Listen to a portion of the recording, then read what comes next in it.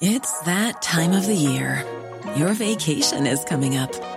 You can already hear the beach waves, feel the warm breeze, relax, and think about work. You really, really want it all to work out while you're away. Monday.com gives you and the team that peace of mind. When all work is on one platform and everyone's in sync, things just flow. Wherever you are, tap the banner to go to Monday.com.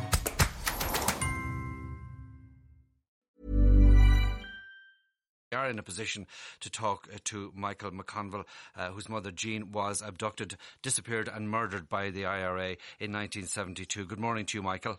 Good morning. How did you find out about Jerry Adams being questioned last night? Well, the PSNI rang me and says what there was a 65-year-old man was getting questioned about the disappearance and the murder of Armour.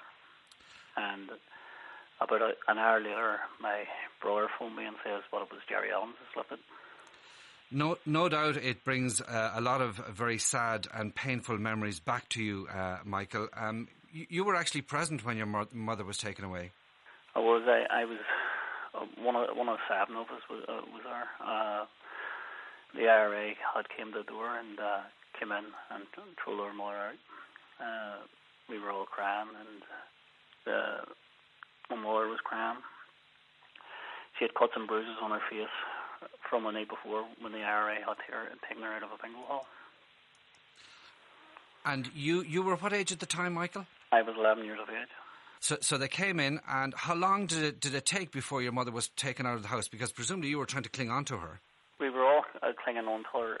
We'd all seen the state she was in the night before. She was very, very stressed. She was crying. We were all crying. We were holding on to her. It took at least, I would say, probably between 5 and 10 minutes for the ambulance to calm us down and take our mother away. How many people came in? There was roughly about between 10 and 12 people. Some of these people had masks on and some of them hadn't got masks on. You recognised some of them? I knew them. The ones that hadn't got masks on, they were neighbours from the area. How many of them did you recognise? It was at least 3 or 4 what I recognised. My older brother probably recognised more of them. My older sister probably recognised more of them as well. And what happened in the days after that, Michael?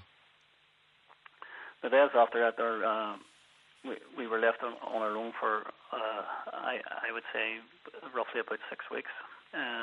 The day after that, we were just all stayed in the house. We were waiting on information about our mother. Was she going to come back? What the IRA was doing with her. The IRA told us what they would only have her for a short period of time. They only wanted to question her for a short period of time, and they would bring her back. We never seen or heard tell of her more. How did you realise that she was dead? I realised how she was dead when an IRA man came to the house and gave her purse and her rings, her wedding rings back. That's when I realised my mother was dead.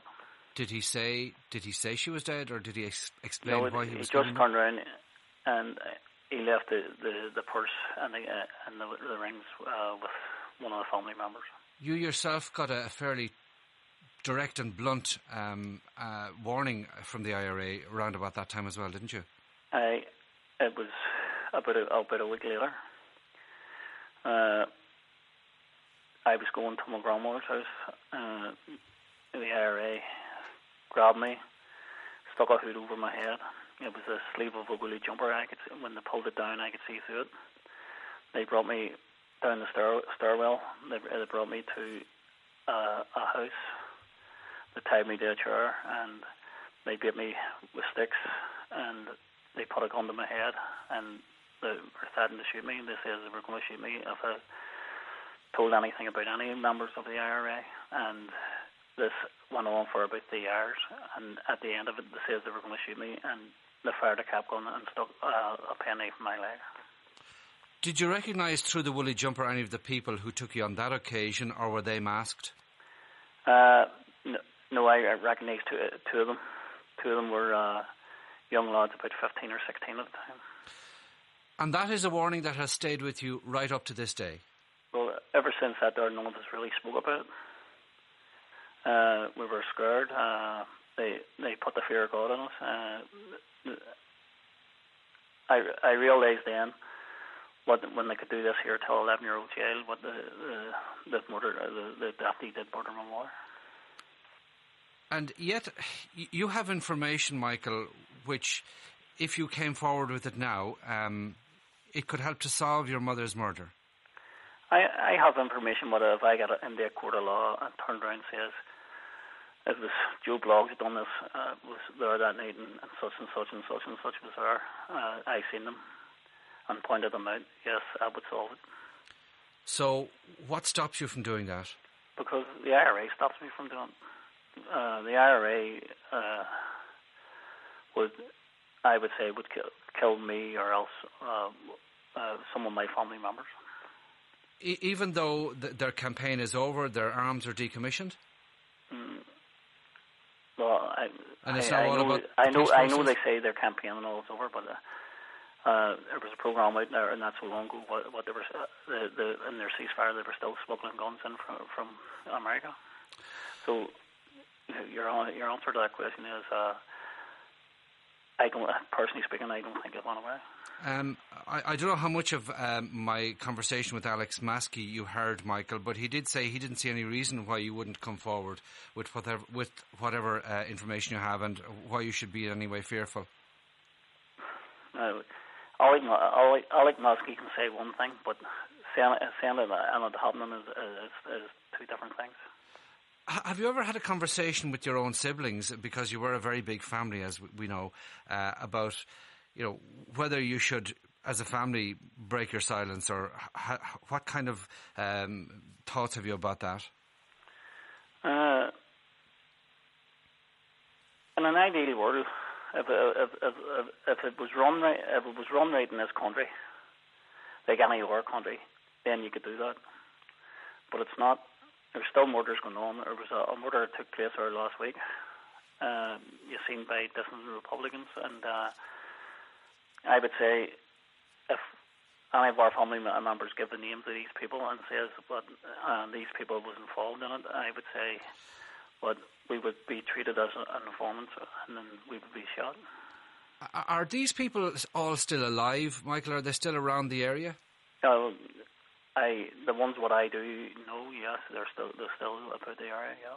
What happens when you come across them, or do you? I do see them on not regular basis, but I would see them now and again. I'm sickened by them. When they look at you, they've got a cheek to even look at you straight in the face. So they have these people. They don't care. They don't care about me. They don't care about anybody. Now, Gerry Adams again last night said he believes that the killing of Jean McConville, your mother, and the secret burial of her body was wrong and a grievous injustice to her and her family. Now, he says also he rejects the well-publicised malicious allegations made against him. So, do you accept his bona fides when he says that it was a grievous wrong and an injustice?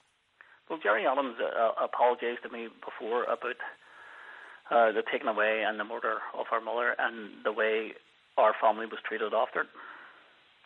Now, he's never came openly and apologised.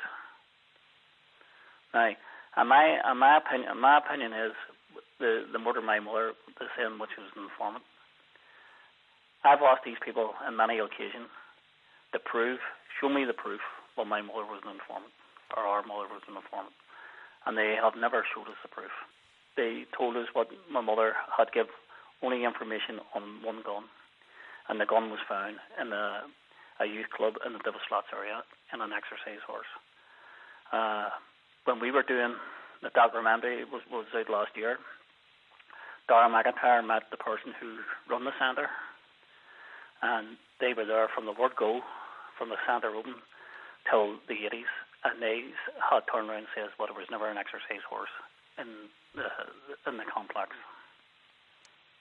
Michael, thank you very much indeed for talking to us. That's Michael McConville, aged 11 when his mother Jean was taken away and murdered by the IRA in 1972. Michael, thank you. Hi, this is Craig Robinson from Ways to Win, and support for this podcast comes from Invesco QQQ, the official ETF of the NCAA. Invesco QQQ is proud to sponsor this episode, and even prouder to provide access to innovation for the last 25 years. Basketball has had innovations over the years, too. We're seeing the game played in new ways every day. Learn more at Invesco.com/QQQ. Let's rethink possibility. Invesco Distributors, Inc.